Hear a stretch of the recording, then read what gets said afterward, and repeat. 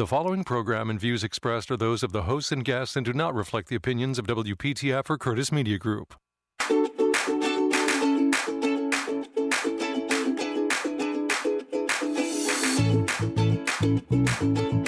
Welcome to Heart Health Radio with board-certified cardiologist and internal medicine specialist, Dr. Franklin Weefall. Heart Health Radio.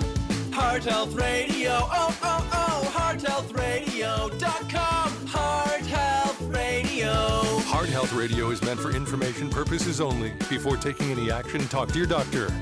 This is Heart Health Radio on the Heart Health Radio Network. Got a lot of things set up that we could talk about, but you know, the phone's there. Yeah. Let's make it ring. 919-860-9783. Fire up the phones. Absolutely. Dr. Weefald is here to take your phone calls. There's some interesting things that we've seen in the news. UNC Health, the UNC Chapel Hill location. Ranked in the top 20 medical centers in the country, right, usually. But the headline this week The headline is Medicare is about to take away their funding because of horrible conditions in patient care. I mean, you read this headline. Yeah. And you think, oh my gosh, what do they have rats running in the kitchen and, cockroaches in the operating room? No. And you think, because they talked about, severe deficiencies in patient safety and care. And, it baffles my mind when you finally hear what the violations were. Okay. They weren't cockroaches in the operating room. It wasn't like, they hadn't washed the patient's, bed sheets for 6 years. It was one thing, well, two things. And both have to do with this COVID mania that we see. Sure. And so when a vendor, so say somebody who sells knee replacements, has to come into the hospital. Right. They have this vendor, it's almost like a photo booth you see at the carnival, Yeah. They have to go in this thing, and they have to have documented all their past history, whether they've had the rubella vaccine, but most importantly to Medicare is whether they've had their COVID vaccines and 2 boosters. Yeah. And so with the boosters being new, apparently some of them got through into the hospital as certified when they hadn't had their booster. Right. And so Medicare finds out about this and declares that it is a serious violation that could lead to patient deaths, and they want to take away their Medicare funding, or at least threaten to take away all of their Medicare funding because they let some vendors in who didn't have a booster shot. Now, the other thing was that in the emergency room, they actually took out a tape measure and measured the distance between the chairs in the emergency room. Yeah. And they were a couple of inches off. A couple of inches. No way. Yeah. No. I'm sorry. This is ridiculous with a capital R. Yeah. And all they really had to say was, okay, straighten out the vendors, get your chairs a couple inches different, and we'll see you next year. Yeah. Instead, in the media, the news media, and all over the internet, I've seen this article 6 times. Right. And today I finally Googled and said, what were the actual violations? And that's what they were. And so if you're out there and you've seen this and your impression was that there's something seriously wrong at UNC Chapel Hill, I am going to disabuse you of that concept. Yeah. And what'll happen is they'll write a report saying what they did to change their violations, and Medicare will say, okay. And there won't be an article in the newspapers or on the internet that say, hey, by the way, it's all okay. You don't have to worry about UNC losing their Medicare funding. But can you imagine that there's a lawyer somewhere sitting in the office going, all right, item 3, we moved the chairs. Yeah. We did that. Well, and can you imagine how much money this costs UNC? Sure. Sure. Because surely they had to get some lawyers involved. Yes. And surely they had to have some research into, the risks of losing their, Medicare funding, which of course would shut the hospital down. Right. So it's another thing that bothers me about the federal government. And this happened to me, sort of. I get records requests every day, probably 6 or 7, for someone who's going to another doctor, or in this case, someone moved. Yeah. And so what I do is print the records out, and I give them to my staff people, and then they fax them to the number, and then they take that fax confirmation sheet, Right. put it with the records, Sure. and then scan that back into the patient's record. Well, apparently, about 2 years ago, somebody requested records, and then they didn't get them, or so they said they didn't get them, so they requested them again. And I was able to prove I'd sent them both times. Well, the patient was so mad that the doctor she's going to now somewhere in Arizona had said, oh, he never sent the records, that she filed a complaint with Medicare. And I got a notice from the Office of Medicare Civil Rights, saying that I had violated this patient's civil rights by not sending the records, and I could be liable for $1 million fine. And I suppose lose my Medicare. So, I mean, I'm quaking in my boots, and I'm, my staff is, I got to get them and find out what happened. And I had the 2 batches showing that I'd sent them. Yeah.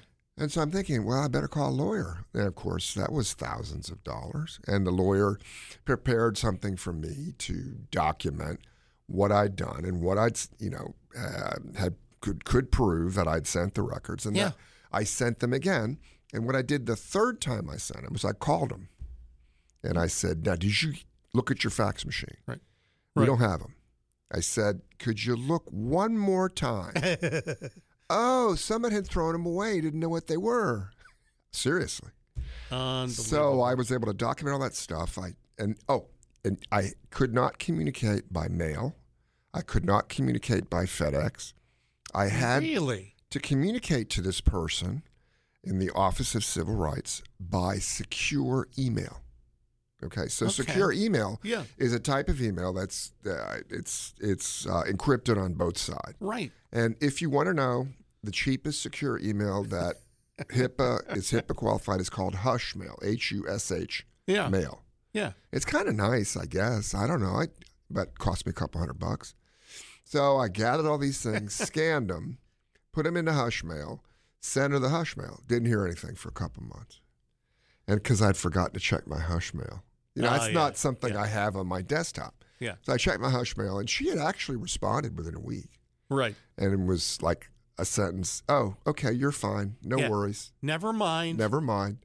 Wow. And so I guess the reason why I bring all this up is because I guess the federal government has to really make it seem like you've done something really, really wrong. Yeah. And it has to be just overblown. Yeah.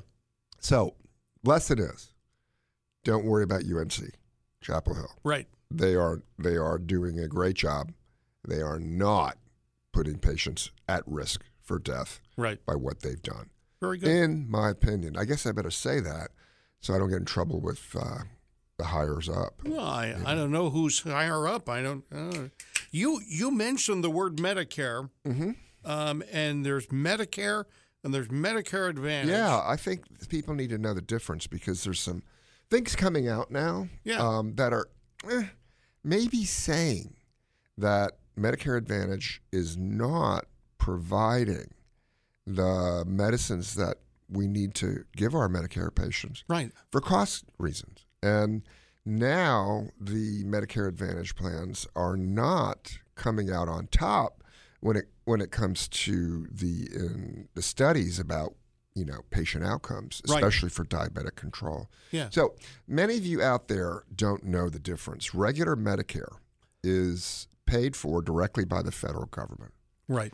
And it is a insurance plan that you pay into your whole working life. Yeah. And then at age 65, you are enrolled in Medicare. And there are two parts, Medicare A, which is hospitals, Yeah. and Medicare B, which is outpatient. Now, Medicare B is 80% covered. So if your doctor charges $100, Yeah.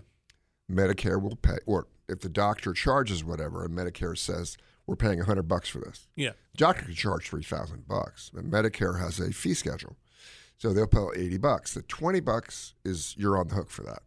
So there became what's called gap coverage, Yeah. Medicare supplement plans. Because it's United never Healthcare. $20. It's Right. never $20. United Healthcare, Blue Cross Blue Shield, and those are called supplement plans. And they're kind of expensive, actually. I mean, I never knew this until I'm approaching 65, but they're a couple $100 a month, and Yeah. some of them even more. Right. And then you have a Medicare D plan, which is the prescription plan, and some of the supplements are combined with Med D.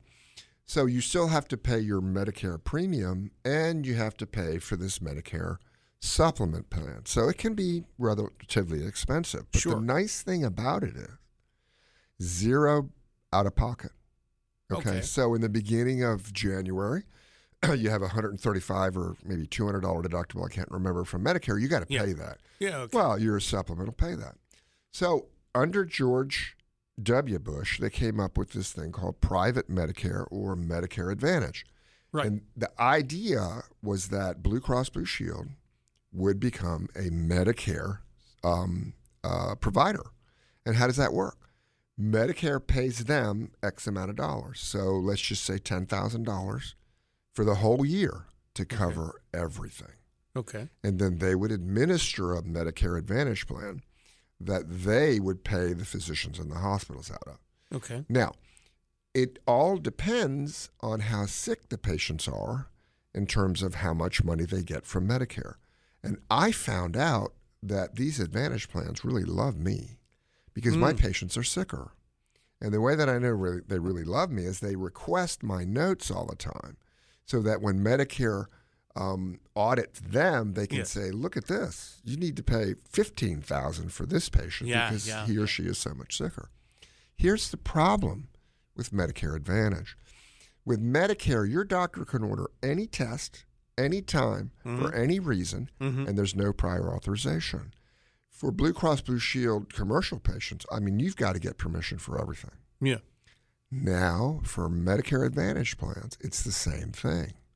So last year, year before, I was 70% regular Medicare. Now I am 70%, 60% Advantage plans.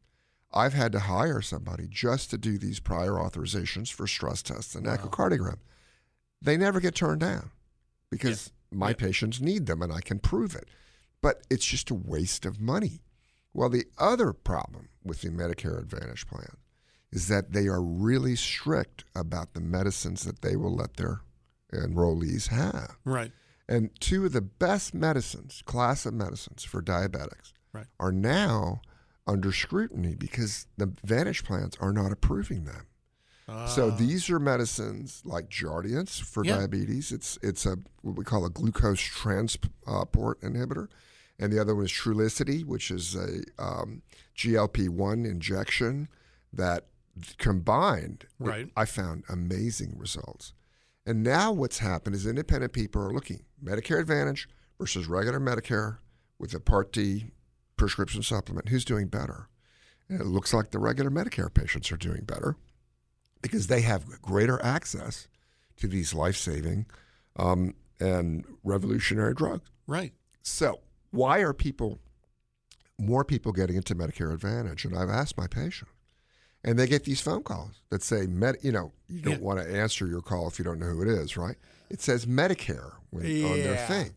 And these are brokers who get paid to steer you away from a supplement and into an Advantage plan. And these insurance companies are making money hand over fist. Now, we don't have a lot of time. What I would recommend that the listeners out there do is they're not asking the right question. Because I have patients who are in Medicare Advantage and they only have to pay $50 a month. Yeah. And it's like, this is great. Then they come to my office and their copay is $80. And they say they never told me that. They just said it was going to be so much cheaper. remember one thing. You're going to pay in the end no matter what. Yeah. So the Medicare Advantage plans are better for people who are healthy. So if you only go to the doctor once a year and you have a Medicare plan, Wow. Medicare Advantage makes sense because you're going to pay less up front. And then on the end side, when you go to the doctor, you're going to have to pay copays, and you're going to be restricted in terms of the drugs you're allowed to have. But if you are sick, and I mean you go to the doctor once a month, Yeah. and you have to have stents and you've had surgery, Yeah. it's really tough when you have a Medicare Advantage plan because you're going to be paying every time you go beyond just your monthly premium. Right. So talk to these brokers. And also, the Medicare Advantage plans restrict the doctors you can see, just like any other Right. HMO. Medicare, the great thing about it is you can go to any doctor who accepts Medicare without a referral. Right. And let me tell you what I'm going to do. I'm going to be 65 years old in 2 years. I'm getting Medicare. I'm going to take my regular Medicare, and I'm going to get a plan, and I'm just going to say it because I think it's the best plan out there. And that's AARP Medicare Supplement with Part D. It's $300 a month on top of what I'll be paying for my Medicare premium. But listen, everything's covered Right. and no surprises. None. Okay. All So right. think about it and ask if your doctor's in the plan for an Advantage plan, what your copays are going to be, and what medicines are covered. Because if your medicines aren't covered and you switch to this plan, Sure. they're gone. Right. Right. Gone. All right. We're going to talk about the nursing shortage hitting some hospitals hard. We're going to talk about two stories dealing with Viagra or Viagra-related drugs. Yep. And if you order off the internet some honey that is supposed to treat ED, hang on, you're just not going to believe this story. Also, Sue in Apex, we're getting to you next on Heart Health Radio.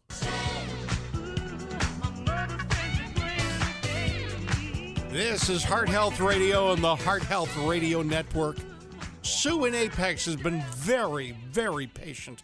Hi, Sue. How are you today? Oh, doing great. Good. Thank you What's very up? much. Y'all are pretty much beating my drum about Medicare Advantage, and I just wanted to give a little episode that I witnessed personally. Yes. I have relatives in my extended family, husband and wife. They both had COVID, Right. regretfully, but are doing better. They're in rehab. Good. Great. And I was visiting the husband the first day he came in. Yeah. And I was sitting there, and the administrator, or one of the administrators, it wasn't a doctor, came in, and maybe she was like the admissions director, and asked him, "Is it okay if she stays here while I talk to you?" And he said, "Sure." And so she said, "Well, we, welcome to the facility, so forth. Just wanted to let you know your insurance." He has the Medicare supplement. Your insurance, your discharge date will be determined by us and your doctors, Yes. but your wife's discharge date will be determined by her insurance company. She Right. has Medicare Advantage. Long Right. story how that happened, but it's Oh, I have seen this. And But I mean, it literally, and the daughter later told us that the day her mother was admitted, they went ahead and gave her the discharge date. yeah. I mean, And that was like, I was like, how do they know? I mean, how do they know how fast? how do you know how quick someone's going to get it well? And of course, the same thing you said about no premium per month, but boy, co-pays even for every therapy session, $40. Yeah. It was just crazy. Yeah, and what people are not, these brokers are paid to steer you into these cheap upfront plans. So they say, hey, I got a plan for you, full Medicare, full prescriptions for $50 a month. And they go, what? I'm paying $250 a month. And they don't say, we're going to kick you out of the hospital in 2 days. They don't say, your doctor's not in the plan. They don't say, oh, all these great medicines that are keeping your diabetes under control, we don't cover them. And they don't say, and if you go see a specialist, it's $80 up front. Right. You know, and She had to pay it's a copay terrible. one time when I and I think the it's crazy, and I feel like I'm going to throw things at the TV when these movie stars or ex-football players Right. get on and advertise, and they'll say, "Oh, it'll increase your Social Security. Right. Because, of course, they don't take, I guess, the Part B premium out anymore. Right. And you know what that is, the Social Security thing that kills me? Yeah. Is that maybe 5 zip codes in the United States of America qualify for that. And basically, it's a bait and switch. Okay, I'm going to call, give my zip code, and see if I can have the insurance company add money to my Social Security because you're in a high-risk, low-doctor environment. Okay? Yeah. And it's like 5 Social Security, 5 zip codes in the whole United States of America. But yet they get you in there and they say, hey, you want to save money on this? $50 a month. And then, they don't volunteer the restrictions, and patients aren't savvy enough to know. And I can't tell you how many patients. I really think that's one of the biggest rip-offs the government's ever perpetrated. The Democrats and Republicans should be ashamed of themselves. Well, it was the Republicans who did this under George W. Bush, and I'm going to tell you that it was under lobbying from the major insurance companies. They're making much more money off of Medicare Advantage plans than they are off their traditional commercial insurance plans for this reason. Wow. And whenever the government will pay you whatever you want, you're gonna do whatever you can to get that money.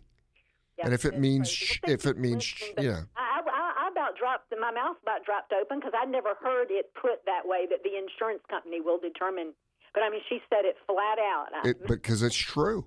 It's crazy. Well, thank you so much. Thanks for all. Well, listen, you do. that's a great call, and listen, God bless you and your family. Thank you, Sue. Take care. They will kick you. Literally, the phraseology is, You will I'm go home. sorry, your insurance has run out. Right. And Right. you need to leave. Yep.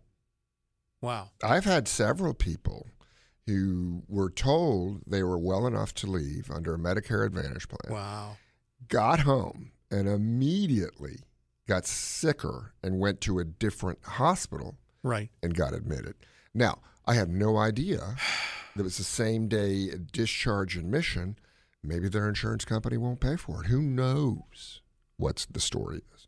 Okay. And there's just got to be truth in advertising as a part of this so that people don't think that they're going to pay $50 a month and get the same coverage Right. that they've had when they were paying $200 a month. Now, the other bait and switch thing is dental benefits.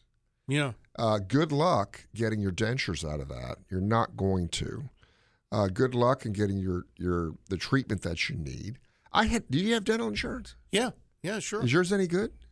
Yeah, it's all right. Yeah, mine was terrible. Yeah. It wouldn't pay for anything that I went to the dentist for. All right. We're going to talk with Rose Hoban of North Carolina Health News next on Heart Health Radio. Now back to Heart Health. Have a question for Dr. Weefald? Call 919-860-9783. This is Heart Health Radio on the Heart Health Radio Network. And as we do every week at this time, Rose Hoban from North Carolina Health News.org. Hi, Rose. What's going on? Hey, no, you know something? We usually ask you that because you got your finger on the pulse of the medical. What would you call it? This is not so much. It's healthcare. Healthcare. It's Right, it's all policy. throughout the state. Mm-hmm. Hey, did you hear about that UNC business? Threatening to lose their Medicare and what it really was about. We talked about that earlier. Oh, it was the UNC Wilson Hospital. That's actually Wilson is Duke. This is actually UNC Chapel Hill. And I just didn't know whether you all had heard about it, but they were threatening to take away UNC Chapel Hill's Medicare because of letting some vendors, some drug reps, into the hospital who couldn't prove that they had their vaccines, and also because the chairs were too close together in the emergency room. So we've been talking about that, and I just didn't know whether you had heard about it too. The Wilson one was something different, but this was the Wilson one was a couple of deaths. Right. This is crazy. The thing at UNC, the thing at UNC Chapel Hill, it was. I think they put in both hospitals. So you get a complaint. So the way that this works is that someone makes a complaint. So physical spacing of patients and visitors in the emergency room and stuff like that. someone will come home and they'll put in a complaint. And because the hospitals receive Medicare funding, it's required that someone go out and investigate the complaint. Yeah. What's interesting is that the folks who monitor anything that's Medicare, it's a federal agency. It's the Centers for Medicare and Medicaid Services, otherwise known as CMS. They don't say CMMS, just one M. Uh-huh. And and you know that's a whole nother story. But what ends up happening is that someone from the State Department of Health and Human Services essentially is deputized by CMS to go out and perform the inspection. They don't have somebody come from Washington. It's local folks who come and do the inspection. And they'll ding them. And so what ends up happening is you get this, what is it called? It's a 2567 is the form. They get a nasty gram. They get a nasty gram, right? And then, but it's 2 columns, and they sort of talk about what the problems are on the left side, and then they submit it to the hospital, and the hospital has to come up with a plan of correction on the right side, right? And then the CMS folks, review it, and they'll do like a follow-up survey. So, that's sort of.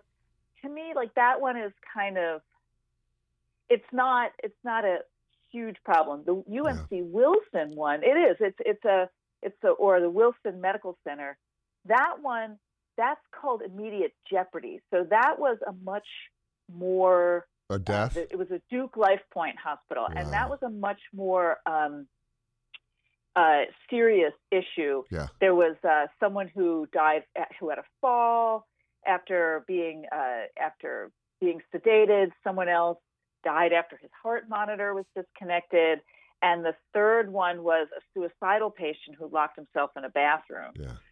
But he did not die, and so that's kind of like these are some more serious problems. When I see the headlines and they don't go into the details, it seems equivalent. You see, and that's what I'm trying to say. I think it's ridiculous. But listen, tell me about the free lunch programs. I love this article that Congress passed a bill with provisions to save the pandemic-era universal free school lunches. How does that work? I think it's great, and they're going to keep doing it, or what? And how does this work? How do they get a free lunch? And I read somewhere that certain people have to drive somewhere to get meals. Tell me the whole thing. So essentially, we have to go back to the beginning of the pandemic when kids were not going to school. And there is a free and reduced lunch program. It's the reduced cost lunch program. They call it free and reduced.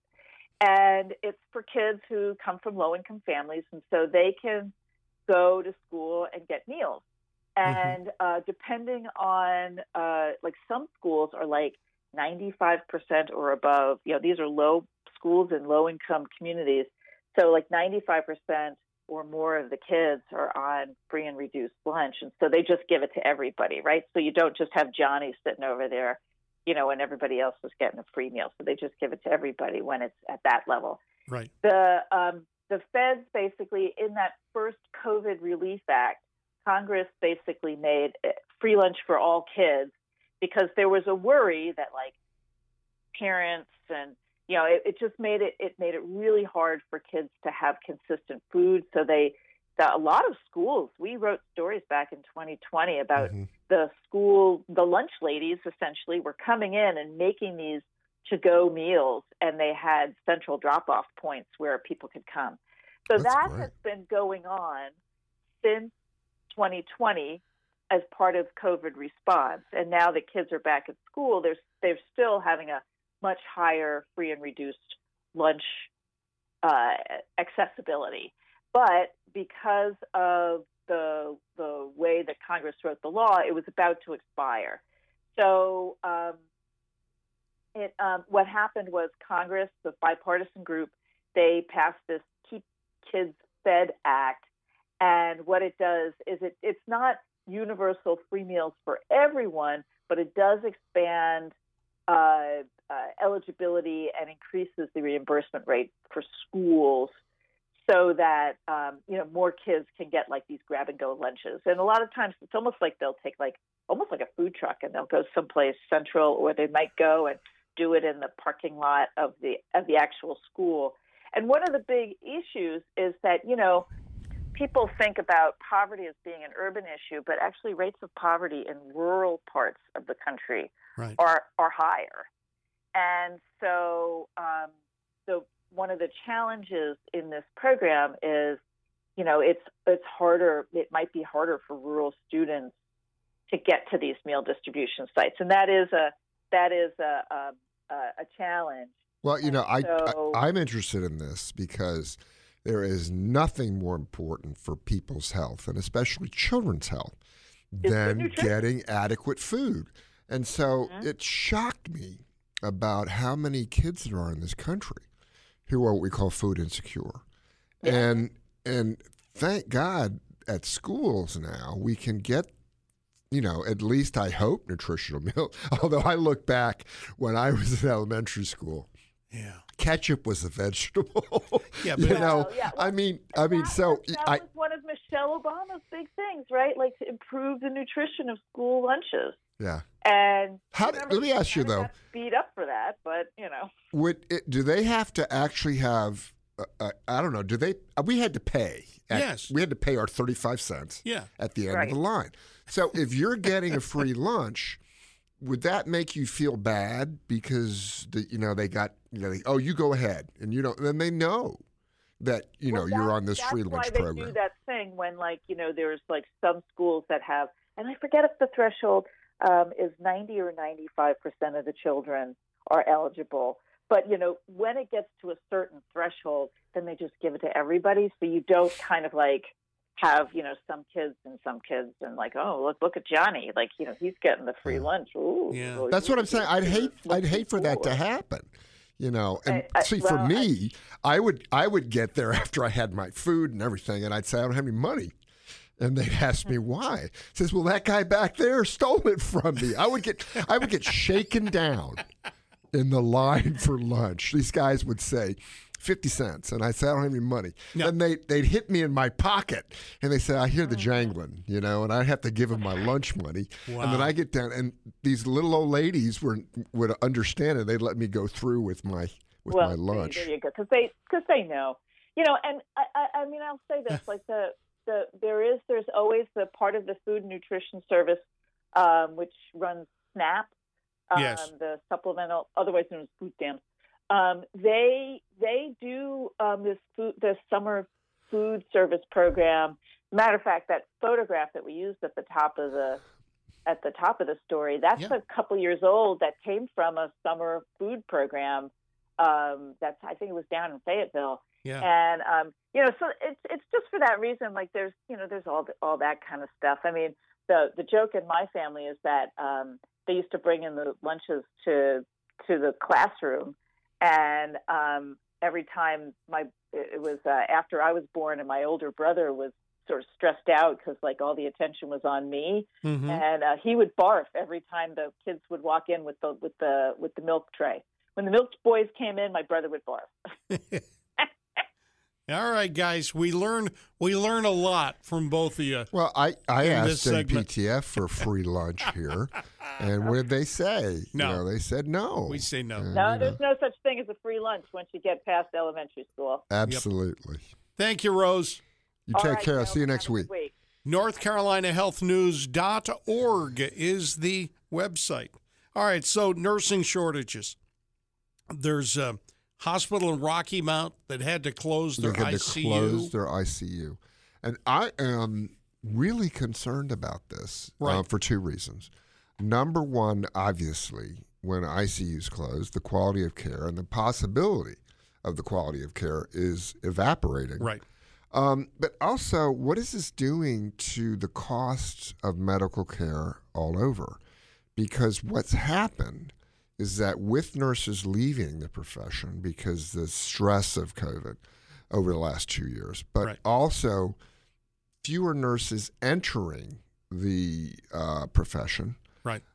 We've had these companies, and we've talked about this before, who are travel nurse companies. Now, what does that mean? That means that you agree when you leave your job, say in Raleigh, you can go to a hospital that needs nurses in Washington State, and they will let your license cross over. Right.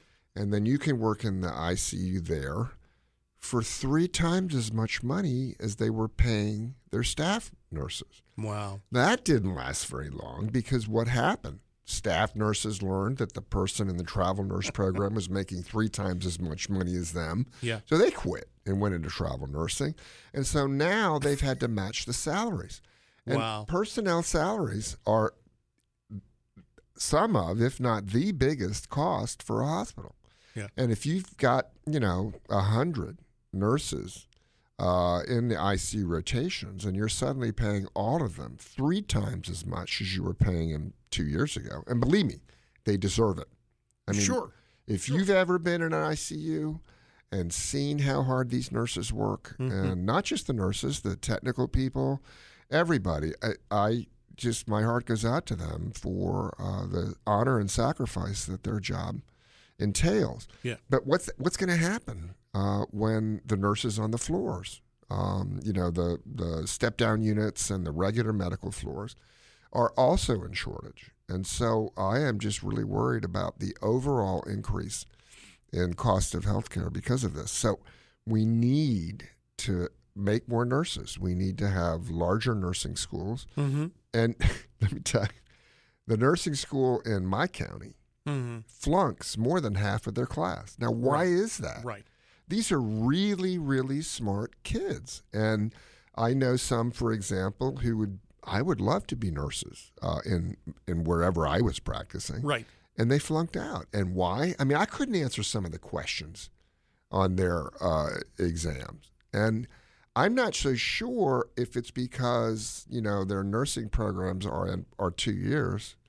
And if you flunk out, you got to repeat that year. Right. So I don't know. I'm not accusing. But I'm saying we've got to get more nurses into the pipeline. And, an ICU nurse, you just can't go straight into the ICU usually. You have to have some experience first, and it takes a while to train that person to do that. So I'm really nervous and really worried about our nursing shortage because it's real, and it's worrisome. All right. We're going to talk about monkeypox and cardiac psychiatry. Yes, Which- cardiac psychiatry. We have cardiac oncology. Yeah. And we have cardiac psychology and psychiatry. And let me tell you, I think it's really important. And in cardiology, we'll talk more about this the week. The unsung problem among heart patients is depression. And it is a chemical reaction in the brain to finding out that you're mortal. Right. So I can't tell you the number of people who come to me and they want to be told they're okay. They're short of breath. Right. They have chest discomfort. And the first thing they tell me is, I'm sure that it's acid reflux. Okay, because the esophagus sits next to the heart. Yeah. And I'm telling you, it can feel the same way. A heart attack can feel like acid reflux. Acid reflux can feel like a heart attack. Right. And when I tell them their stress test was very positive and they have to have a heart catheterization because the medicines aren't working to control their symptoms, it sets a cycle of worry that can turn into a severe depression. And that's often ignored. And not ignored for a negative reason, but ignored because we spend so much time and energy on the heart as a standalone structure. Yeah. And we all know that when you're confronted with a possible mortal illness, you're going to have a reaction in your brain. And so one of the things that I have tried to do is address this. Here's the problem. Psychiatrists are hard to come by. Getting somebody into a psychiatrist today who has Medicare is darn nigh impossible. Really? And getting somebody who is on Medicare, and I would say a large number of my patients, they're not food insecure, they're financially insecure. They're on a fixed income. Yeah. And so a psychologist now runs about $125 an hour. So how are you going to do that? Yeah. How are you going to get these people making $700 a month, barely scraping on their Social Security, barely scraping by, to spend a quarter of that on a psychologist?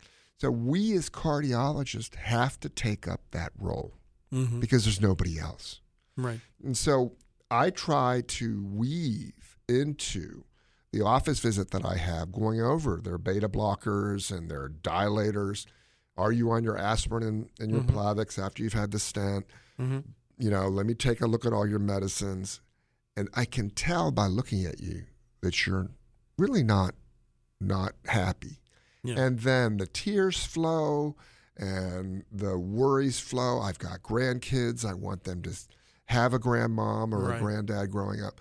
And this is a case where we probably have to go to medicines early, and where we wouldn't necessarily have to, because we can't get the psychiatric care and the psychology care that these patients need. And let me tell you, these medicines work. Don't listen to anybody who tells you that the SSRIs, Prozac and Zoloft, don't work. They work. They have to be carefully administered. They have to be up titrated. And what does that mean? You start a low dose to make sure there are no side effects. You have to see him back, and you have to up the dose, and then you have to add. I've got a lady who was in a car wreck, took off half her scalp, and in the stress of that had a heart attack, and now is on the mend. But let me tell you, she's just a wreck in terms of her emotions and her depression. And we finally, I think after 2 or 3 months of working on her meds, have gotten her to the point where she can function. Right. And part of what we have to do now as cardiologists, especially in the areas where I practice, is take over that role of psychologists and psychiatrists to a point, because we're not trained as well as they are. Now in Wake County, Cary, North Raleigh, where people can afford that kind of care, I think that it needs to be utilized much more frequently. Because when you're depressed, your stress levels, the adrenaline, the cortisol, that can make your heart organically bad by causing more heart attacks and causing arrhythmias. We've got to work on these two things. And if you're a heart patient and you're depressed, get help. Tell your cardiologist. Tell them that you need help with the situation, because that's one of our new roles. And this is Heart Health Radio. We're going to talk about, I think it's a kind of it would be an amusing story, except it was almost fatal. Somebody picked up $1 off the floor. Oh, my God. And it turned out to be a bad thing. Don't pick up dollars from the floor. This is what I'm telling you. Let sleeping dollars lie. This is coming up next. Also Monkeybox. This is Heart Health Radio. Well, you make me wanna kick my heels up and throw my hands up and This is Heart Health Radio and the Heart Health Radio Network. Let's talk about this lady who picked up $1 bill. Yeah, she was in McDonald's, and they have a $1 menu. Did you know that? You know what's on the $1 menu that I love? Are you serious? Yes. You're really asking me if I know whether McDonald's has a $1 bill? And you know what the best thing on the $1 menu What's is? The that? McChicken. Okay. That is the unsung hero. That and the fish sandwich. So, you're in the bathroom and you're hungry still, and you see $1 on the floor. That's a fish sandwich on the floor. That's a, maybe not a fish sandwich, but that's a McChicken for sure. Yeah, okay. So you pick it up. Next thing you know, you're passed out and you're getting Narcan in the ambulance. Wow. Because of fentanyl. Now, they are carrying fentanyl across the border in money, $1 bills. Right. It looks like they can hide it. And if there's no sniffing, they roll it up in money. Oh. So if they empty their pockets, they have $1 bills and not fentanyl. Okay. And, they're carrying so much fentanyl. Every week you hear about a story about an illegal immigrant crossing the Rio Grande. Right. Caught. And how many are we not catching? We probably catch 10% of them, less. Right. With enough fentanyl to kill half the United States. And so where's this all going? I mean, we have so much fentanyl in this country now because it's so cheap to produce and so easy to manufacture. Right. But anyway, don't touch money, especially it's dollar bills, because, obviously they're not going to put, a couple of grams of fentanyl in $100 bills. Right. But it's those dollar bills on the ground. And it's so sad because we can't get a McChicken in the McDonald's bathroom by picking up a dollar bill anymore. Leave the money there. Leave the money there. There. But here's the thing. But where else is it at? She had symptoms within minutes. Yeah. Fentanyl is extremely potent. So, for example, how do we do cardiac anesthesia now? It's with 2 drugs. Yeah. We've been doing it for a long time. Versed, which is like Valium, but very quick acting, very quick to go away. Mm-hmm. And puts you down. I mean, it shuts off part of your brain. And then fentanyl is a fantastic anesthetic because it's really quick. You can adjust it. And obviously, if you're on a ventilator, you don't have to worry about stopping breathing. But now it's everywhere. And I'm not sure how safe we can be if, for example, you're at a bus station and you sit down in a chair and you put your hand on the breast thing, right? And next thing you know, you've absorbed a ton of fentanyl. And the other thing that scares me is terrorists. I mean, if you can dissolve the fentanyl and then use it as an aerosol and spray inside of a subway car, you kill everybody there in a very short period of time. Because remember, once you stop breathing, the clock is ticking. Right. And if you haven't, taken a breath in a couple of minutes, your brain is going to start to die and not recover. And so we really have to do something about this. And I'm not sure why we're not doing something about it. I know that we as physicians are still under the gun, right? Being told that we are the cause of opioid overdoses. And since we've cut back on opioid prescriptions, the deaths have risen tremendously, and it's fentanyl.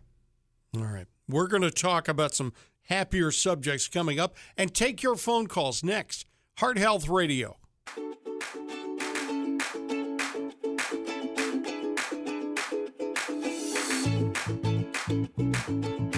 Welcome to Heart Health Radio with board-certified cardiologist and internal medicine specialist, Dr. Franklin Weefall. Heart Health Radio.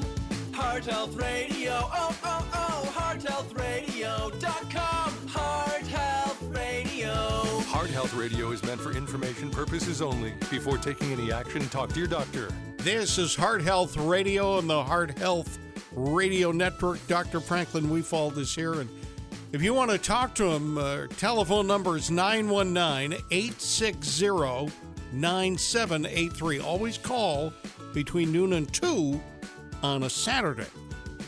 A couple of stories I talking about, but we didn't talk about.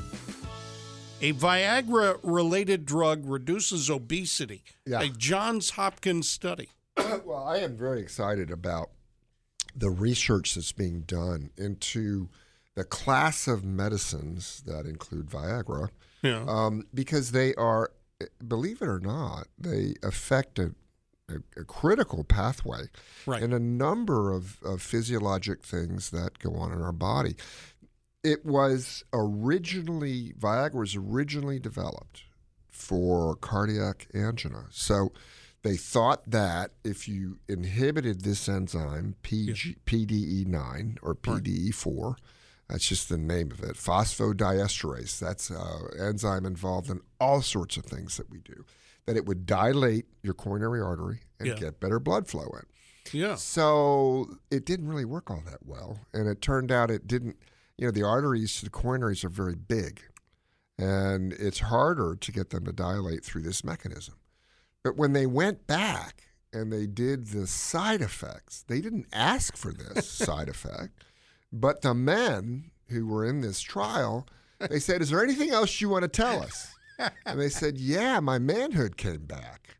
And so then they decided to repurpose the drug, did the studies. Yeah. It was excellent for that. Yeah. Well, then they began to think this is such an essential enzyme. They looked into what's called pulmonary hypertension. That's when the arteries in your lungs tighten up and you get high blood pressures in the lungs, and your right heart, which pumps the lungs, starts to fail. And you get a low oxygen level. So it's repurposed for that. Yeah. And now we're looking at heart failure in general, and it looks like the way that it vasodilates the body in certain ways, it's the smaller arteries. We've been trying to vasodilate the big arteries to get the heart to pump against less pressure and then pump better. Well, it looks like it's helping there.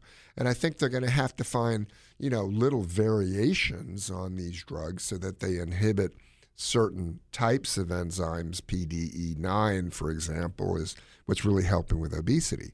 And I'm excited. And I'm going to take more Viagra. I just had my pill. It's the third one today. No, I'm kidding. One. Now, let me tell you, a lot of people don't tell you about the side effects of Viagra. And Viagra is not dangerous for heart patients. I can remember when it first came out how everybody, if you have a heart problem, you can't take it. And that is not true. Okay. It's called the interactions with certain medications that are also vasodilators. So nitrates. If you're on isosorbide or if you have a nitroglycerin patch, you cannot take Viagra because it'll drop your blood pressure. I mean, it can be very serious. The other one that people don't realize a lot, because their doctors don't realize it a lot, is a medicine for BPH, benign prostatic hypertrophy. And that's tamsulosin, and that is a medicine, it's an alpha blocker. And I have a friend who was on tamsulosin so he could urinate well. And he was put on another medicine for BPH, which is called tadalafil or Cialis. Yeah. And it's approved. So Viagra will help you urinate better. So will tadalafil. But tadalafil, in combination with tamsulosin, this guy couldn't get out of bed. Oh, my. For about 7 hours. He was sweating. His heart was pounding. He didn't know what was going on. And when he came to tell me about the story, I said, "Are you also on tamsulosin?" "Yeah, that's why." So talk to your doctor. It's safe if you've got a heart problem. You just got to make sure you don't mix it with other heart medications. This is why you don't pick up the phone and call the Canadian doctor who's going to send you Viagra without knowing the rest of the medicines you're taking. Here's the funny thing I want to tell people. Another reason not to do that is $50 for 30 pills. Okay. It's Rex is one of them. What's the other one called? I don't know. 1-800. Anyway, through GoodRx. Yeah. And I'm telling you, if you don't have GoodRx on your cell phone, you need to get it, because so many medications that for example, the Medicare Advantage plans won't cover, or you're on a Medicare Advantage plan, your copay is $100. Yeah. You get them for nothing. And these are generic medications. So for example, if you want 30 pills of 100 milligrams Viagra, I mean, that's enough to get you through. I don't know how many times you have sex a week, but that's 30 sessions for 100 milligrams, which is the highest dose. Yeah. And it's $18 at Walmart. Really? $18. Now, it used to be $5 at Harris Teeter. You know what it is? It's tadalafil, which is what I take for my BPH. I don't take it for the other problem, but my nose is growing. Anyway, it is. I take it for my acne. Yeah, is what I do. I take it for the acne. It works. and the glaucoma. $2,150 now at Harris Teeter when it used to be $5. They got out of the GoodRx program. Yeah, I used to tell people Harris Teeter had the best prices for GoodRx, and they did. Now it's basically Walmart, Walgreens, CVS, not so much, but you can get tadalafil, which is daily, 10 milligrams, 30 pills. You can get that for $20. Don't go to Rex. That's one of the websites. I can't remember what the other one is. Where you can, get Viagra. And people are kind of ashamed, I guess. They don't want to go into the doctor's office and ask for it. Right. Go into the doctor's office and ask for it. This is 2022. Right. Okay? Right. This is not 1950 where you have to hide, your sexuality. And you can get it cheap. Right. It's not covered by insurance. I don't know why. But both tadalafil and sildenafil, which is the generic Viagra, are available very inexpensively. Now, it's not through insurance. You got to whip out your credit card or your $20 bill that is not covered with fentanyl, Right. and pay for your medications. But it's a good deal. GoodRx. I can't promote it enough. This is not a commercial endorsement. Sure. It's a great thing for my patients, and not only if you have insurance, because often your copays. I've seen generic copays of $50 for lisinopril, 10 milligram. Right. Craziness. That's you too can much. often buy your medications for less than your copay, and that's GoodRx. Get the app on your phone, and your coupon shows up on your phone, and you just show it to the pharmacist. And many different places have different prices. So Walmart's cheaper for one, CVS is cheaper for the other. Nothing's cheap anymore at Harris Teeter. Right. I showed someone the coupon for 100 milligram, 30 pills of 100 milligrams each of sildenafil or Viagra at Walmart was $18. At Harris Teeter, it was $2,142. Good. So Golly. there's a variability, but I promise you, it's really a great app. All right. Some article that you sent me showed that people are buying honey for ED. Yeah. And they're buying honey as a cure for erectile dysfunction. Yeah, I don't know how that works. And they found out that the honey companies were putting Viagra and Cialis Oh, yeah, and I remember in this. the honey, In the honey. which is insane to me. Yeah. I mean, in other words, yes, okay, it might help you with that issue, Yeah. but they're helping you by giving you A medicine that could kill drug. you Right. if you're on the wrong thing. If you're on tamsulosin and you take this honey-infested or Viagra-infested honey. Right. Now, they're trying to say that the bees, they're very prolific. Oh, please. Maybe it's a natural No. compound in bee. No. But anyway, just be very careful. If you get some honey that says your honey is going to love you, Yeah. don't take it. All right. Marie in Raleigh, welcome to the show. How you doing, Marie? I'm doing okay. How about you? Good. What's up? Good to hear from you again, sweetheart. Hey, you thought you got rid of me, didn't you? 2.5 years, Dr. Weefall. No, he every week tells me before we start the show, Marie says, I wonder where Marie is. I Yeah. wonder if she's all right. Let me tell you, and people who don't know this, Marie, I had a booth at the Ham and Yam Festival, which is a great thing in Johnston County. It's in May. I think it's in May. Anyway, I had a little booth, and Marie and I are standing there, and someone come up and call, "Hi, Mrs. Weefald, how are you today?" And because we were carrying on like an old married couple, Marie and I. That's I great. tell you what, Dr. Weefall, I miss that too. Well, I know you can't drive all the way up to Johnson You are a County. mess talking about that Viagra you Yeah. take every morning. Yeah. So, Maria, are you doing all right these days? How you feeling? Yes. Just like he was talking about, I have had a lot of depression. The weakness, but I'm beginning to come along. Dr. Weefall had given me medication when I was going to him, Yes. and I'm still on that, and that really helped. But it has, Dr. Weefall, of all I have had done with my heart, I have never gone through what I have gone through in the last 4 months. Well, I know that a little while ago you told us you had to have some more work. What's going on now?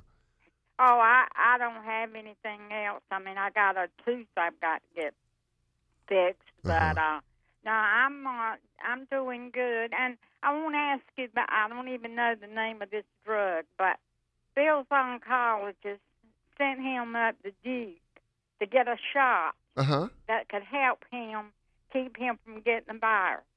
So he went up there. They didn't tell him that it was an experimental thing. He went up there, and they gave him about 4 different pages that it could do to you. And so So he didn't want to take that shot. Okay. Are you familiar with something? Do you know the name? I don't even know the name of it. Marie, what was the medicine to prevent? To help him from getting the virus. The virus. It was a vaccine. Oh, you're talking about a vaccine, or what? Yes. Did he have COVID and wanted to get the? No, he just, with his, the way, he has cancer and heart failure. Oh, He's- I know what you're talking about. Yeah. It's the same thing you had, Dave. It's a infusion. monoclonal antibody. Yeah. And what they're testing is whether, can I tell what your husband has? He has chronic Yeah. lymphocytic leukemia. And that's a type of... speaking up a little bit. Oh, okay.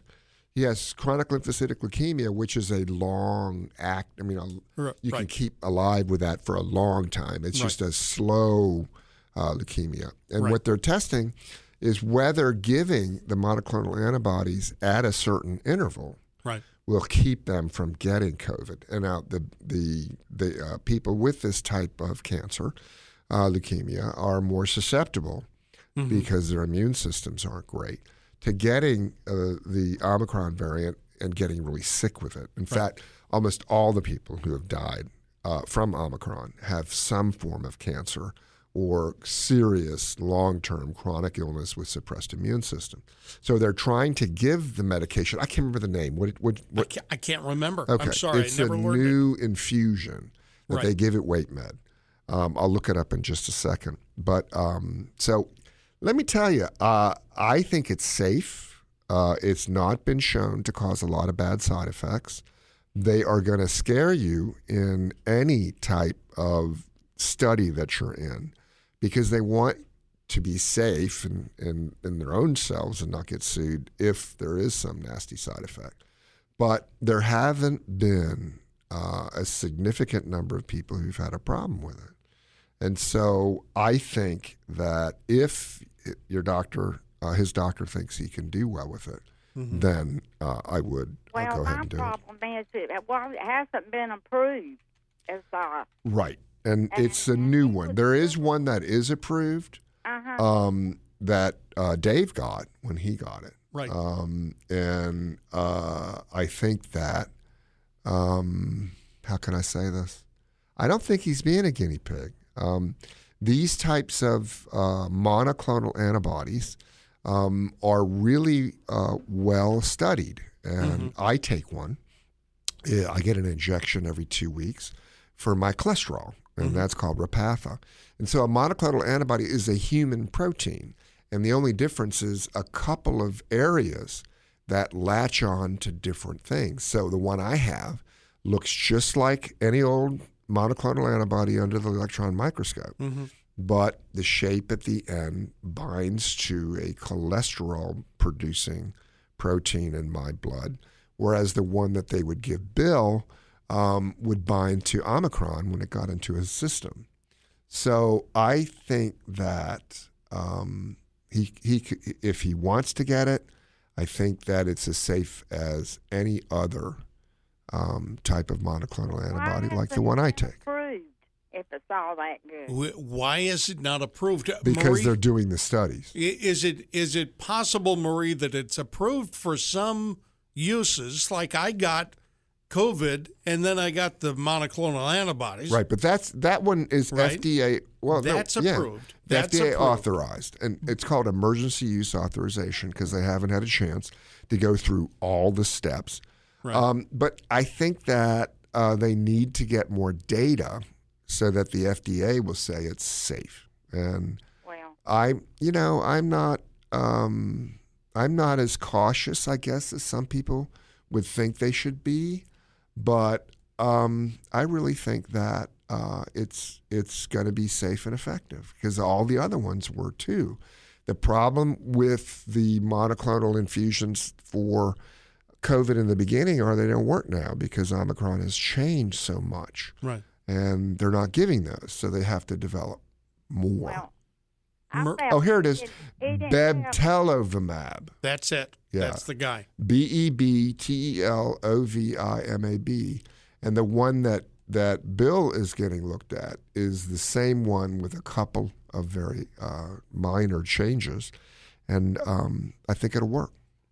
Marie, thank you very much. Good luck, baby. Let me you're- know. Call me. You have my cell phone. Call me and let me know how he's doing. All right. This is Heart Health Radio, the Heart Health Radio Network. Welcome to Heart Health Radio with board-certified cardiologist and internal medicine specialist, Dr. Franklin Weefald. This is Heart Health Radio on the Heart Health Radio Network. Is it time to worry about monkeypox? No. No. Everybody is talking about 300 cases of monkeypox, and then an outbreak in Provincetown, Massachusetts. Yeah. And I want people to understand I am not, how you say homophobic. But no, you're not. what percentage of the cases of monkeypox in this country and in Britain are among homosexual men or bisexual men? And the answer is 99%. So what does that mean? That means that we have to be honest, and that monkeypox is a problem and a potential problem if you are a gay man or a bisexual man having unprotected sex. That doesn't mean we don't like gay people or bisexual people. We are saying, warning, and be careful. But to make this a public health emergency for everyone. Right. So one of the hospitals sent me a big monkeypox bulletin warning about this. These are the signs and symptoms. And I texted her back and said, why aren't you saying that 99% of the cases are in gay or bisexual men? And she said specifically they were told by the federal government not to say that because it would appear to be discriminatory. Now, I think just the opposite, okay? Right. If a gay man doesn't hear that this is spreading, almost all cases are among gay men or bisexual men, then he might not be as aware and as careful. Because I tell you, if you hear that this is a public emergency that everybody has to consider getting a vaccine for, you're going to think 300 cases? I mean, what? I don't believe this. Well, how about this? I could go ahead and get a vaccine that really should be used for somebody younger and less married. Let's put it that way. I think that we should be open and honest about every situation, right? Okay. And illness, and we care about the people who are getting monkeypox. Yeah. We care that it's in a specific population, but knowing that it's in that population means that people in that group need to be aware. And I don't necessarily need to. Apparently, you can't get monkeypox from shaking somebody's hand. No. It's got to be more intimate. It's pretty intense. Okay. Yeah. All right.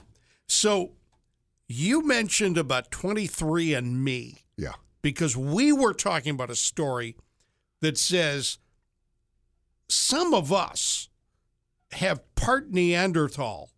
No, we are all Everybody? part Neanderthal. Yeah. Really? Way back when. Okay. They did a little hanky-panky together. This is hundreds of thousands of years ago. Sure.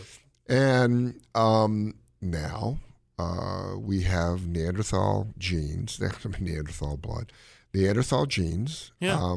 some of us more than others. Okay. And if you are more Neanderthal, there are certain drugs that will not work with you or will work too well because of this thing called cytochrome P450 and other enzymes that are found in the liver. Your liver is an amazing organ. It takes all sorts of toxins and detoxifies them. It takes your medications, and some of them, they're called prodrugs. So, for example, clopidogrel or Plavix, essential after stents. 75% of people don't necessarily metabolize that well enough to get to the active compound. So they've made other drugs that are active compounds. But anyway, if you are one of these Neanderthal types with these types of genes, you may not, for example, warfarin may not work for you. It may go up, it may go down. Yeah. It's because of the way your liver is. And let me tell you, I really think that we should be getting genetically tested. We'll talk about it in a little bit. I want to talk more about this because I'm really a fan of this. I know a lot of people are definitely not fans of genetic testing, but we'll talk. All right. We'll talk more about that coming up. Also, your phone calls on Heart Health Radio. Welcome to Heart Health with board-certified cardiologist and internal medicine specialist, Dr. Franklin Weefald. Call us with your health questions at 919-860-9783. Heart Health Radio and the Heart Health Radio Network. Dr. Franklin Weefald here, and the number is 919-860-9783. So I'm supposed to go to 23andMe or some other service and there's others. Why? Ancestry.com. Why should but I do 23andMe, I think, has taken the bull by the horns in terms of coming together and looking at what we can do with this genetic information. Now, what does 23andMe? They don't sequence every single gene in your body. They find out about certain patterns of your genes that can lead to what's called a DNA fingerprint. Okay. So you have a unique set of gene combinations that make you 1 in 8 billion. Yeah. Nobody else has your DNA, including, believe it or not, identical twins. They found differences in the DNA between identical twins, very minor.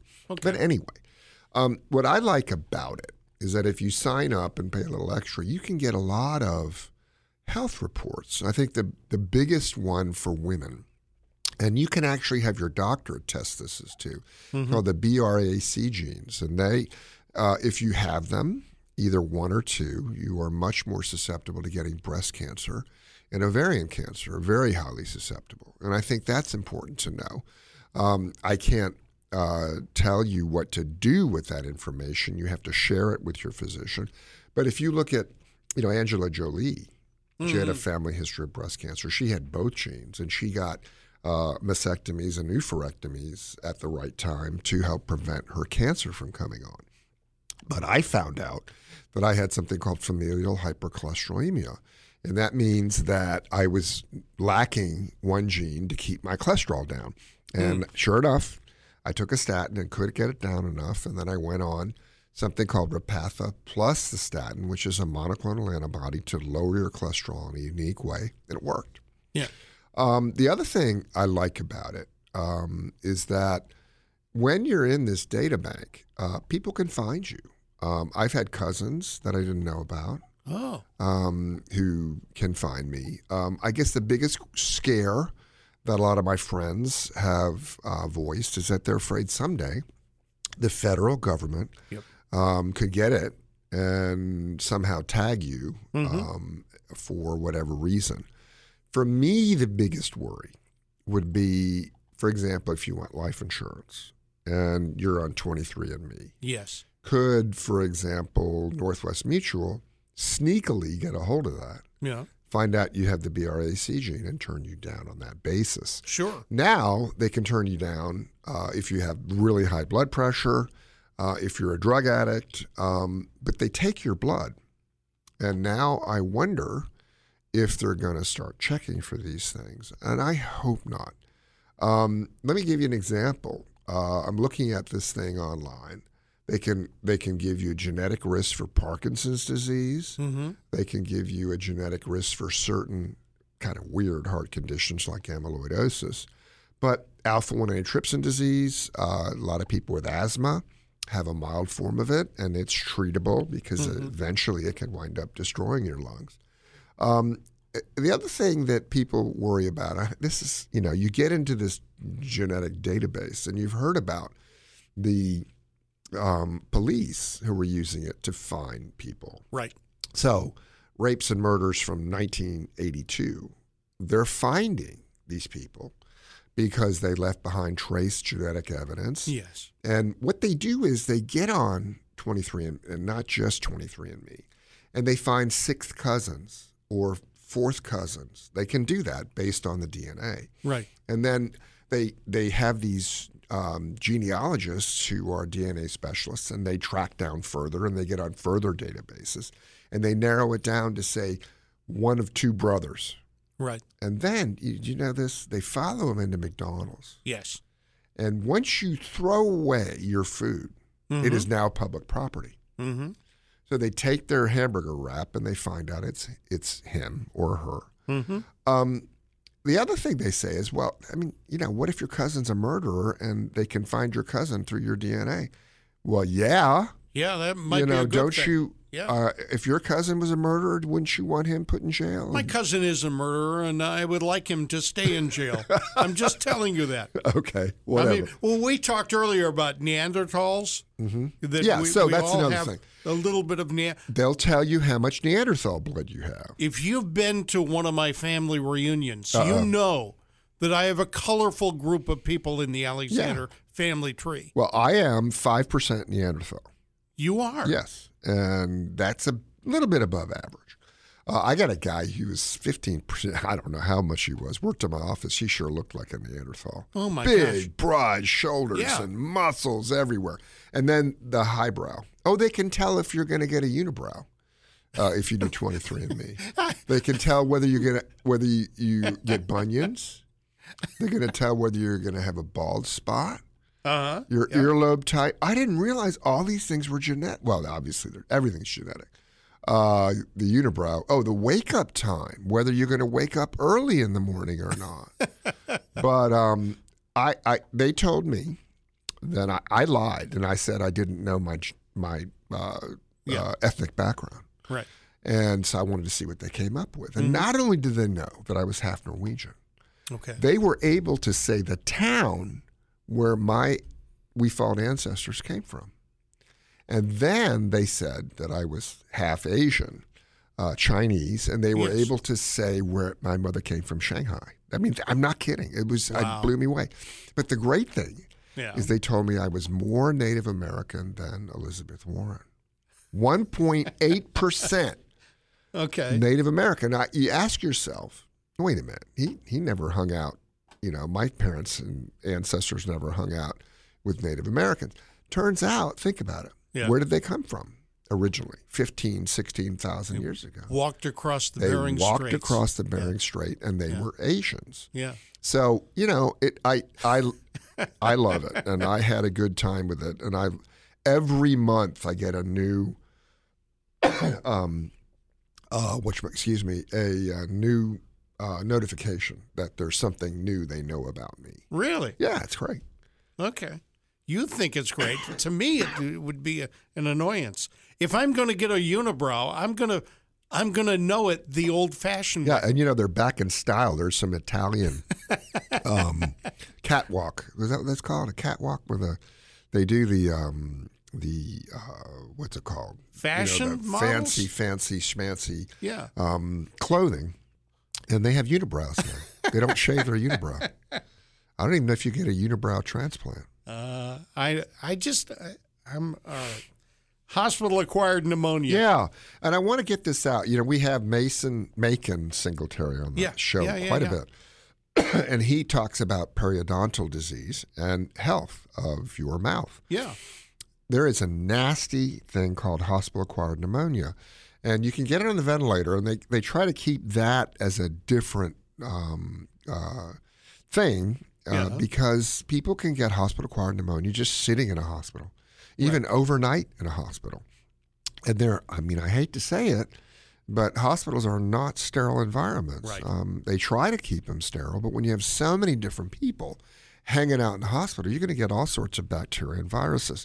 And so hospital-acquired pneumonia can be very dangerous. Right. Because a lot of these organisms are resistant to multiple antibiotics. Right.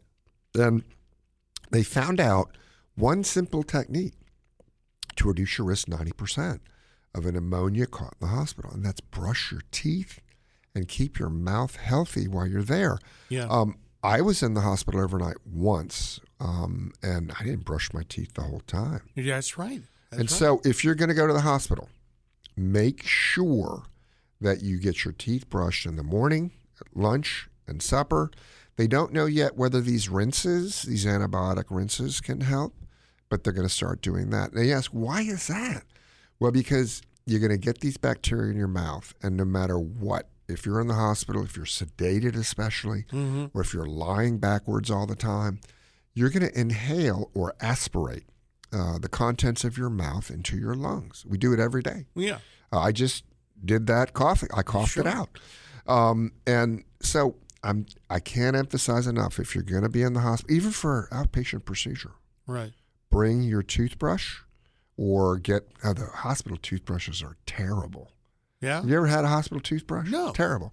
And don't substitute that little swab thing that you believe it or not, they'll give you one that's not a toothbrush. It is a stick with a foam cap.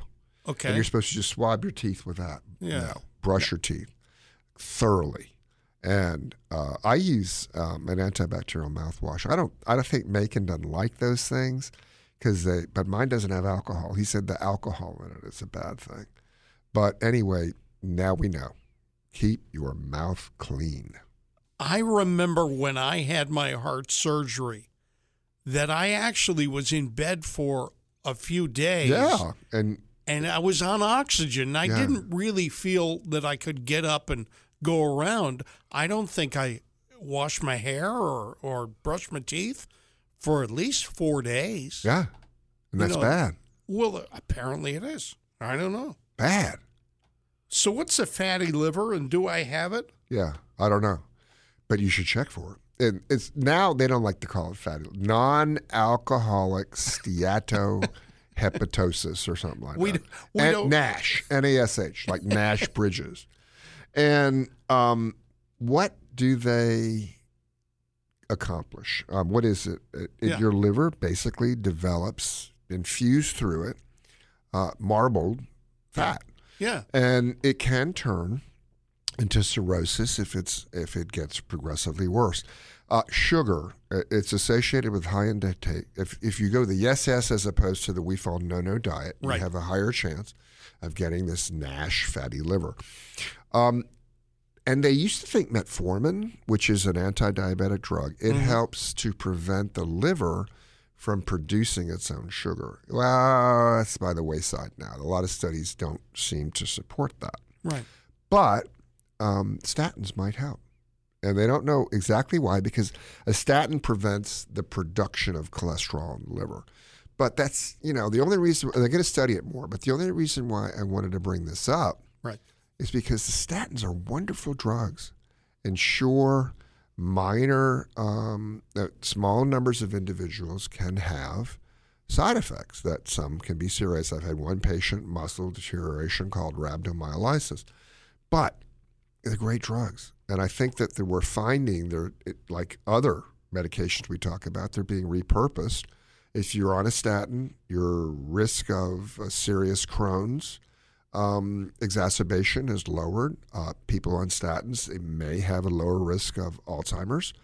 So I really want to enforce, don't listen to these people who tell you statins are bad for you and statin drugs will kill you. They don't. They need to be given by a professional, nurse practitioner or physician or family, a physician's assistant, and monitored. Right. And as long as they're monitored well, you're going to do great. Now, you've got to get your blood tests. I mean, is that something that they follow up with metformin? What do you mean? I used to get blood draws all the time with my doctor. Oh, okay. And was it related to the metformin? Well, one of the things is metformin, if you have, it's excreted from the kidney. Right. So if you have kidney disease, and we're not quite sure how bad it has to be, metformin can build up. And when that happens, you can get an acidosis, which can be very serious. This is a good point. Okay, so if you go in and have a heart catheterization, they tell you to stop your metformin before you go in. Yeah. People think it's because there's a reaction between the contrast agent and metformin. That's not true. The reason why we have been told to stop your metformin, especially after the heart catheterization, is because the possibility that the contrast dye will weaken your kidney. Mm-hmm. And then if you're on metformin and your kidney gets weak, you'll get this acidosis risk. Okay. So it's not true that if you have accidentally taken your metformin that morning, Yeah. you can still have your heart cath. Just don't take it afterwards. And the risk of renal impairment from a heart cath is still very, very low. But that's the reason why they tell you not to take it, Okay. is just because of that reason. And I think that you need to be aware of that so you understand why they tell you not to take your metformin for a heart cath. All right. We've got a piece of audio with Dr. Fauci, and I want you to hear it, and I want you to interpret it for me because he almost, he's coming very close to actually saying something that I really agree with, and it comports with what you've said on the show, but at the same time, it sounds totally, I almost wanted to double check that it was Dr. Fauci, that I thought it was maybe somebody else. Mm-hmm. Anyway, that's coming up next. This is Heart Health Radio. Well,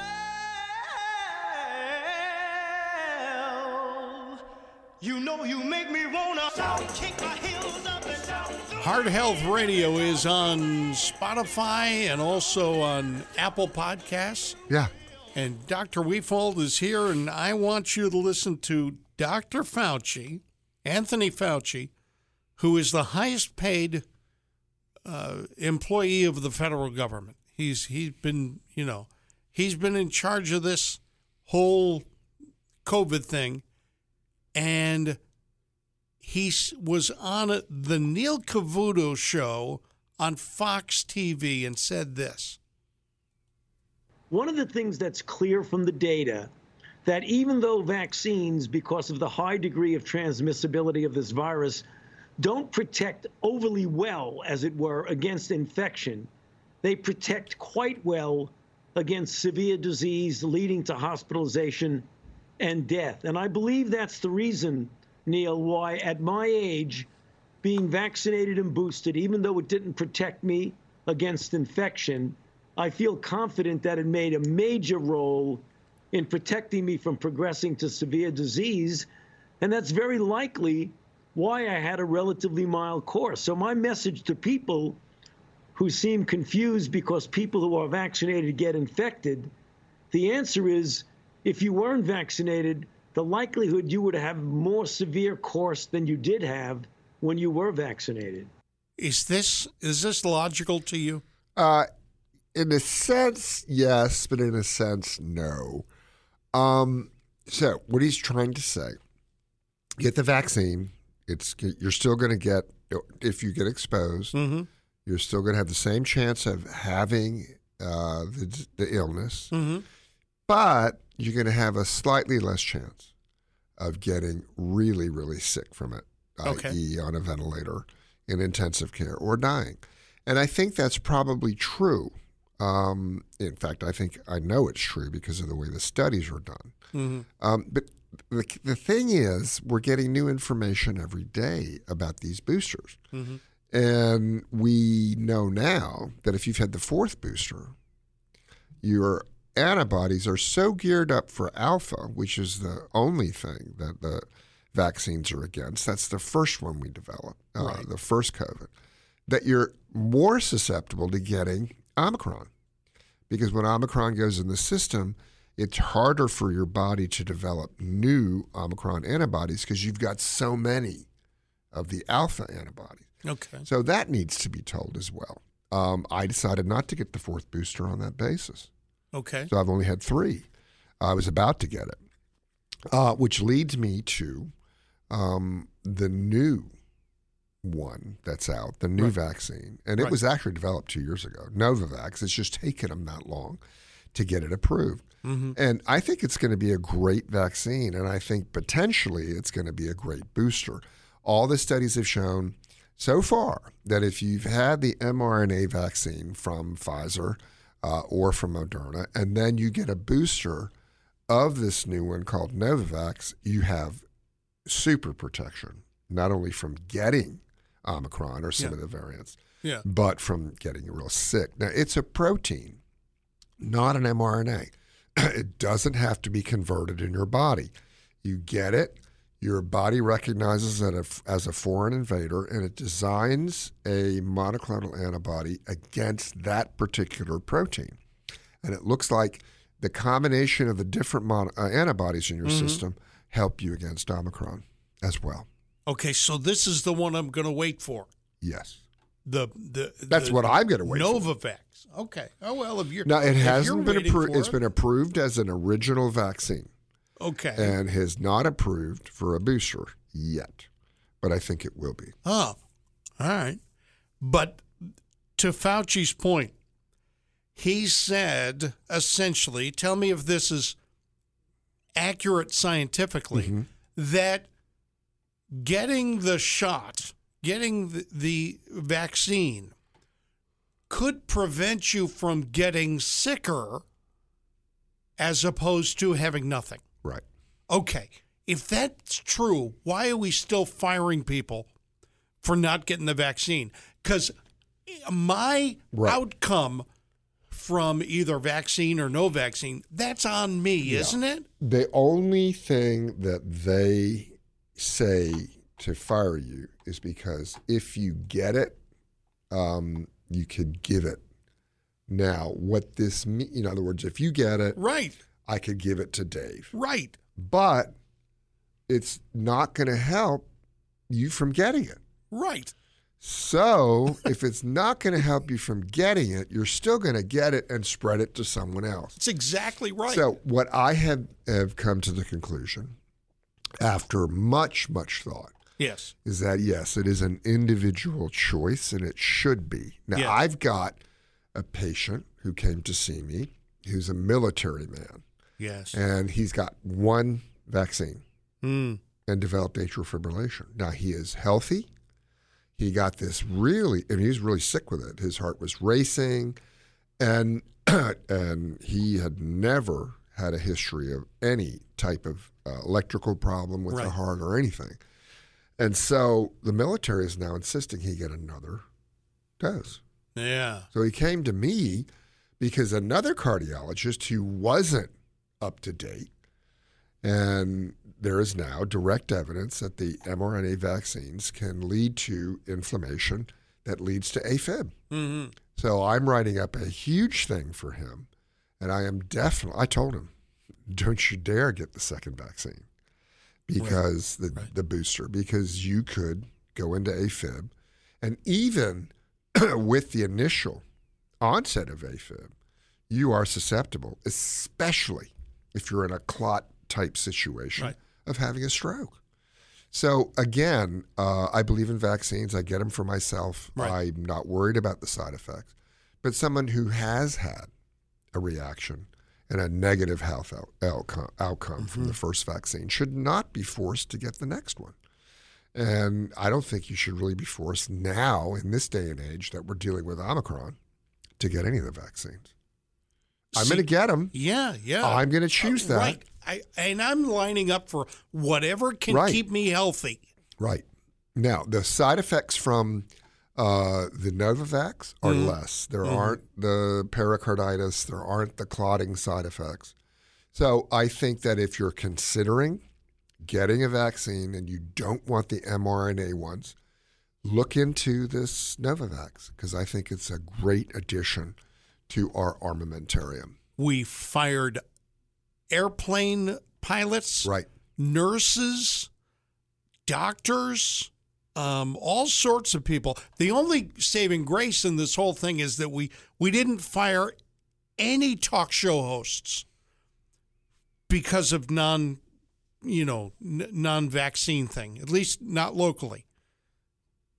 But we got rid of a lot of people who we really need. Right. Fire, police, people who just said, no, I'm not going to take that. And you know what I think we should do? And they've been fired. I think we should take them back. Okay. I would like to see a law saying anybody fired for not getting the vaccine should be taken back to work. All right. Absolutely. Sounds good. Listen, we're going to be back next week, noon on Saturday, every week, right here. Heart Health Radio on the Heart Health Radio Network.